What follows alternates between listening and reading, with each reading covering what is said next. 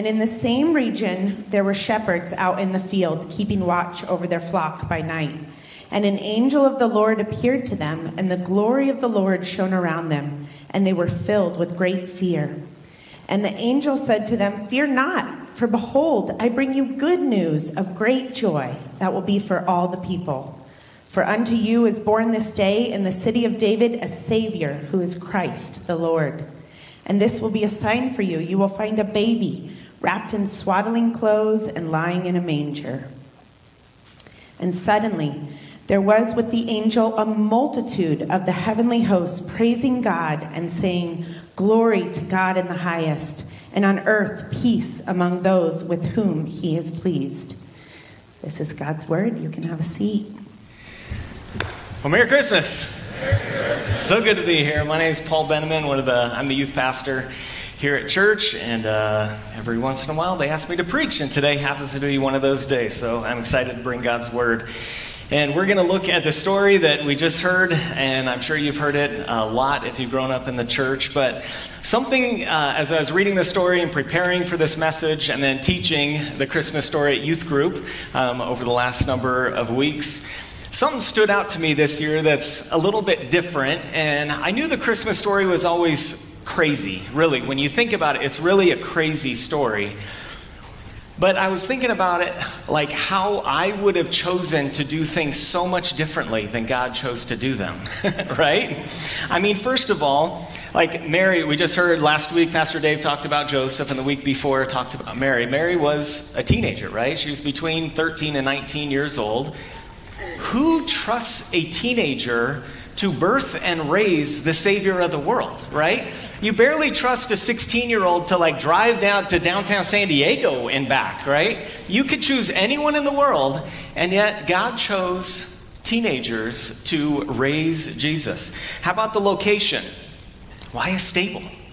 Why a stable? And I mean, if it was me, I would choose something with heat, something with air conditioning. I mean, you're birthing a child, I would kind of want running water. I'm just saying, right? Why choose a stable? Well, God chose a stable. How about the time frame? I would have chosen a different century where there wasn't some absolute lunatic on the throne that wanted to kill all the babies, right? Now, I'm not going to say what we have today, but there are people in charge that essentially are doing the same thing today, and that's sad. I wouldn't have even chosen a baby at all. Right? If you have all the angels at your disposal, every time somebody in the Bible sees an angel, what do? They fall in great fear. We just read that, right? They like fall down as a dead man, or they're freaked out because this amazing angelic being is crazy. You've never seen anything like that. If you have those at your disposal, why wouldn't you like show up like that? Why show up as a helpless little baby? I wouldn't have done that. And then how about the shepherds? Out of all the people in the whole world that you could tell the news to first, the first people to hear this good news, why shepherds? Anyone else? Why shepherds? And that's what we're going to talk about today. Christmas from the shepherd's viewpoint. It's hard to see things from somebody else's viewpoint sometimes, right? The way that we think and the way that we see things and view things, we usually think, this is right. I'm right. You should see it from my point of view, right? That's how I think. I just asked my wife. But it's like, it's hard to get somebody else's perspective on things. But I kind of want to do that today. What would it mean for you to be a shepherd in the first century, in this area, in this culture? Obviously, we can't know everything, but there are some important details that I think we can learn, maybe some misconceptions that we've had over the years growing up. And then I want to give us kind of some takeaways and applications for our lives today. So first, I'm going to read the passage. We just started reading it. I'm going to kind of pick it apart here. Luke chapter 2, verse 8 says this, "And in the same region there were shepherds out in the field keeping watch over their flock by night." So what region are we talking about? Where are Mary and Joseph? Bethlehem, right? So in that region, they're around Bethlehem somewhere, right? And they were outside watching their sheep, like shepherds do, but were the sheep their sheep? Did they own the sheep? Were they just in charge of them? What were the sheep for? What were the names of the sheep? Just kidding, I don't care about the names of the sheep, right? But I always assumed sheep were for eating, and sheep were for shearing and using their wool and stuff, right? But back then, most of the sheep were used for sacrificing at the temple. That's what most of the sheep were used for. So these guys, they did not have some glamorous job, but it was something that everyone in that Jewish culture needed these guys to do their job. Otherwise, Jewish people wouldn't be able to atone for their sins. They needed these guys to do their job. But there's something else that's important to know about the shepherds. Like caring for any livestock, that's a dirty job. It's a messy job, right? You're helping with birth of baby animals.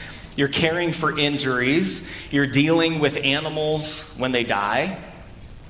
And back then, according to the Mosaic law, and then all the additional laws that people added to God's law, if you touched blood or if you touched a dead animal, do you know what you were considered? Unclean, right? These guys were considered unclean for a period of time, okay? So they could not enter certain holy places. They would not have had all the privileges that other clean people would have had. The shepherds were probably not like super evil people. They were probably not murderers and like thieves and stuff like that. They were probably just normal, everyday people who had a job that prevented them from entering certain holy places in the temple, that prevented them from participating in rituals that would make them be considered clean and holy and forgiven and accepted. These guys were spiritual outcasts. That's who they were. Yet, these are the very people that God says, you know what? I'm going to tell them the good news first. Out of everyone in the whole world, these are the guys that he chooses. God chooses to let them peek behind the curtain of heaven just for a second. The very ones that were never allowed to get too close to God, God comes to them. He singles them out. God says, you know what? You think you're too dirty? You think you're not special enough? You think that it's what you can do to clean yourself up and make yourself presentable to me? But I'm here to tell you the good news of great joy. That's what the angel says, right? Do you know what that word for good news is? The gospel. I'm here to bring the gospel to, that's what gospel means, good news, right? The angel comes and says, I'm bringing the gospel to you, and it's going to give you great joy. That's so good, right? God was sending angels to tell the shepherds the gospel. So what is the gospel? If I asked you to sit down and tell somebody that's never been to church, that never read the Bible or anything, I said, you take 1 minute or 10 minutes, whatever you want, and share the gospel with somebody, what would you say? Let me give you 2 minutes right now. Just kidding. But I do this in youth group quite a bit, especially when we're training to go on a mission trip and stuff. Like, we need to be prepared to share the gospel. What is the gospel? And you know what the most common answer that I get from students when I say, what is the gospel? The most common answer I get is the Bible. They say the Bible is the gospel. Is the Bible the gospel? The Bible contains the gospel in it. The Bible itself is not the gospel, right? The gospel means good news. So what is the good news? Well, let's keep reading. Verse 9. And the angel of the Lord appeared to them, and the glory of the Lord shone around them. And they were filled with great fear. And the angel said to them, fear not, for behold, I bring you good news of great joy that will be for all the people. For unto you is born this day in the city of David a Savior, who is Christ the Lord. So what's the angel saying? What is he talking about? Well, he talked about a Savior. He talked about joy. He talked about good news. He said it's for all people. And he said it's the Christ, in other words, the Messiah, the chosen, the promised one. And he said he's the Lord, in other words, he's God, he's King. So the angel is telling them the good news. God is here. And he's here for everyone. the clean, the dirty, right? At least those that think they're clean, for the Jews and the Gentiles. And he's going to save his people, not from Caesar. They thought that's what he was saving them from, but from something much, much worse, something that has eternal consequences. And actually, in Matthew, the angel that appeared to Joseph specified that. So in Matthew 1:20, says this, "Behold, an angel of the Lord appeared to him in a dream, saying, Joseph, son of David, do not fear to take Mary as your wife, for that which is conceived in her is from the Holy Spirit. She will bear a son, and you shall call his name Jesus, for he will save his people from their sins." That's the real enemy that God sent Jesus to save his people from, not Caesar. That is what has broken our relationship with God. But God had a plan, and he had been waiting thousands of years to reveal this plan. He'd given little clues all along the way, like prophets all along the way showed little glimpses of it. It's kind of like, have you ever done a scavenger hunt, either you or you led kids on a scavenger hunt or whatever, and you like leave these clues along the way, and gives you just a little taste, and then eventually you get the last clue. And the last clue leads you to this treasure chest or this amazing treasure. That's what God was doing here. And now the final clue, and out of all the people in the whole world, who gets the clue and who gets to peek into that treasure chest? Shepherds. Shepherds. But before the chest gets open, they just get this little sneak peek. God just pulls back the curtains of heaven just for a second. And what do they see? What does God do? This invisible curtain that separates this physical realm that we live in, the shepherds got to see this whole spiritual realm all around. They had no idea it was even there. And we do the same thing, right? We only know what we see and taste and touch and smell and hear, and right? But there's this whole spiritual realm. And just for a second, God opens this curtain, and the shepherds get to peer in. What? There's not just one angel, there's a whole host of angels. And it says, verse 13, "And suddenly there was with the angel a multitude of the heavenly host, praising God and saying, Glory to God in the highest, and on earth peace among those with whom he is pleased." They saw and heard and felt what God had been holding back. This anthem of perfect voices. Sin has never tainted the angels' voices. They're perfect. They're beautiful. They're angelic. They're on key, right? And these angels get to hear it, and it's amazing. They are doing exactly what God created them to do, to give God glory. And God was saying to these average, unclean guys, join the party. You're invited. So what did they do? Possibly the most understated verse in the entire Bible. Verse 15 says, "When the angels went away from them into heaven, the shepherds said to one another, Let us go over to Bethlehem and see this thing that has happened, which the Lord has made known to us." Period. Not even exclamation point, right? "And they went with haste and found Mary and Joseph and the baby lying in a manger." Like, I have to believe when the shepherds see this one angel talk to them, and then heaven part and all these angels, and they're singing glory to God, what do? Yeah! Right? They're like, this is amazing. Sorry, I'm going to break the speakers here. But like, that's what it has to be. God is here. He's been waiting thousands of years for this moment. And he's telling us this good news. In Bethlehem, we of all people get to go see him and worship him. Was the gospel good news to those guys? It was the best news. It was the best news, right? Did it bring great joy? More than anything they've ever experienced. Right? This is what God has done for me over the past week or two of preparing for this sermon. Because literally less than 2 weeks ago, not this past Monday, the previous Monday, Pastor Dave is in my office, sitting across my desk from me, and he's just checking in with me, asking, "Paul, how are you doing?" He does that every once in a while. "Paul, how are you doing?" And I said, "All right. Well, it's just kind of average right now. Ministry's fine. It's not amazing. It's just average. Youth group is fine. It's not bad. It's not amazing. It's good, right?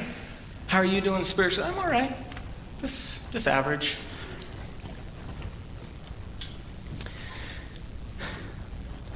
This wasn't my first time feeling this way over the years in ministry. I've been doing this long enough to know that there's seasons in ministry just like there's seasons in life. But then at some point, God gets your attention. And sometimes it's through tragedy. Something really hard happens and God gets your attention. Sometimes it's triumph and something amazing happens and you're like, yeah, God. But a lot of times it's just kind of through this tiring, monotonous part of life. Where it's just kind of, life's just average. And then in some way, God just kind of opens your eyes, right? Kind of peels back the curtain just for a second. And you get to see like what's really important. And that's what he did for me this past couple weeks in preparing for this sermon. I'm just average. I'm just an average guy. It's fine. And then like I've taught on Christmas for, 25 years, right? And then something happens this year. You're like, whoa, I've never thought about it from the shepherd's point of view. Just average. Like, whoa, God chose to tell them this amazing news. It changed everything for him. He used the prep for this sermon to jumpstart my soul again. Like, I know the good news. I teach the good news to students all the time, right? I get to share the good news. You do too. If you know the good news, you get to share it as well. If God is peeling back the curtain of your heart this morning, maybe he's just whispering to you this morning, hey, I still love you. Haven't forgotten about you. It may feel like life's just average and you're just kind of coasting through and you might feel like you're alone. It's not true, right? Remember, I'm right here on the other side of the curtain. Maybe he's shouting to your soul, glory to God. Peace among those with whom he is pleased. God is pleased with you. You know that? Not because of what we do, because I'm so darn good. Not because of your actions, but because he came down and spoke good news to your soul. News that makes you want to share it with others. And that's what the shepherds did, right? Verse 17, when they saw it, they made known the saying that had been told to them concerning this child. And all who heard it wondered at what the shepherds told them. They're like, these guys? Just that happen? What?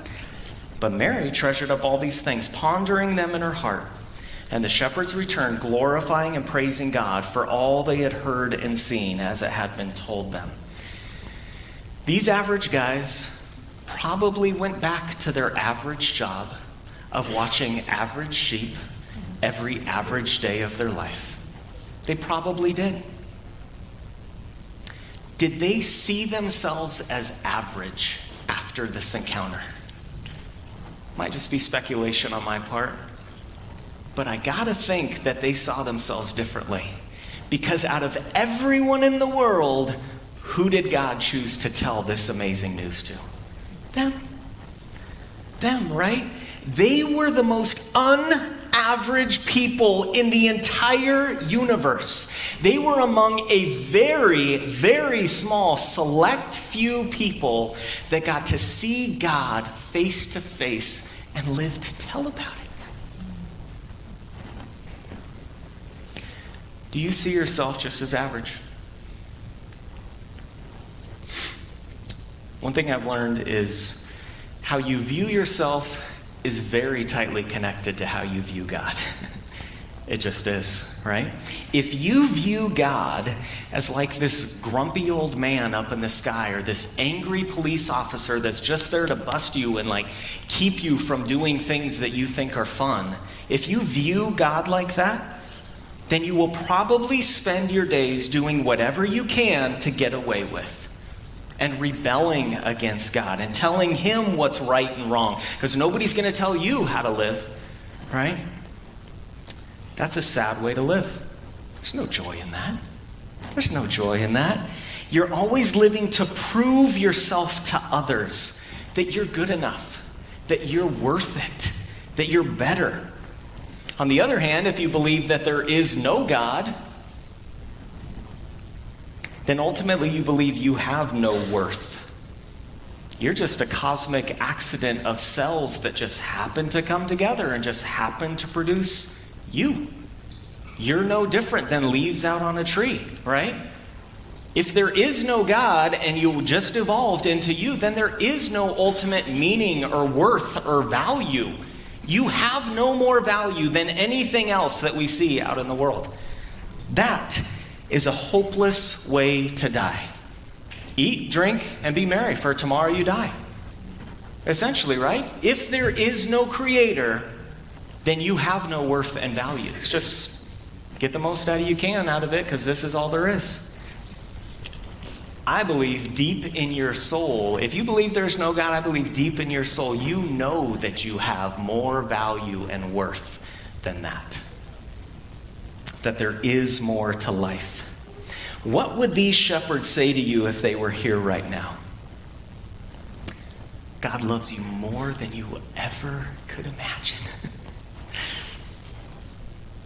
I thought I was just an average guy, not good enough to be with him, too dirty to be accepted. But let me tell you the good news of great joy that's for everyone, that God came into the world to save people like me.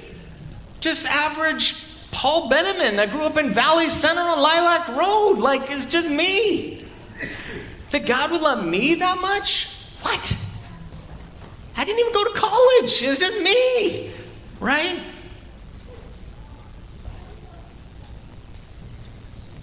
So that you can have peace with God and peace with others.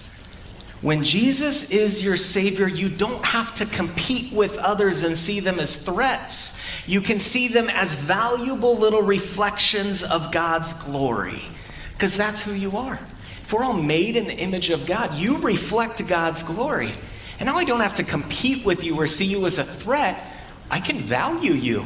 I can appreciate you, right? You're not my enemy. I can see you as a reflection of God's glory. That's part of the good news that Jesus came to deliver, that God so loved the world that he gave his only son, that whoever believes in him will not perish but have eternal life, right? So what are you going to do with that good news? You've heard it now. When you stand before God and he says, you heard the gospel, what are you going to do with it? Now you have no excuse. You can't say, well, God, I never heard the good news. I just told you the good news. Now you have no excuse. And that's a sobering thing. What are you going to do with it? My encouragement is to let Jesus Christ change you from the inside out. Don't fake it. Don't put on a mask and act like a Christian. No. God, change me from the inside out like these shepherds. I want to be a new creation. I want this joy, this great joy. That's what God's able to produce in you. Do you see yourself like the shepherds did before God got their attention or after? Are you just too average and dirty that the God of the universe would have nothing to do with you? How do you view yourself? Not what other people say about you. When you lay in bed at night and view yourself, how do you see yourself? It's average. I've messed up too many times. God really, I know I hear that Paul said that today, but he doesn't really mean it, right? How do you view yourself? Or are you like the shepherds after they experience this? That God's grace is bigger than any of your mistakes, and now you want to glorify him because he made a way to bring you the good news, so now you can share it with others. Obviously, my prayer is that you will encounter this good news of great joy that Jesus Christ came. That you will see yourself as a new creation in Christ and go from here glorifying and praising God. Let's pray.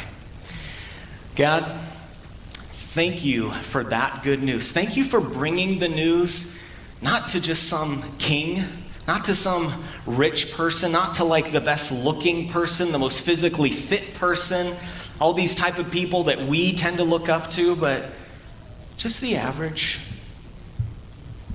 just the bagger at the grocery store. It's like, huh? That's who you chose to bring this most amazing news to. That's who you chose to peek behind the curtain of heaven just for a second. And so, God, I pray that your Spirit would break into our hearts this morning and awaken, jumpstart our souls again to the amazingness of this good news, this gospel that you chose to bring into the world, and let the shepherds hear it, and now we have heard it this morning. God, may we be quick to first know that good news, thank you for it, but then be quick to tell other people about it. We love you. In Jesus' name, amen.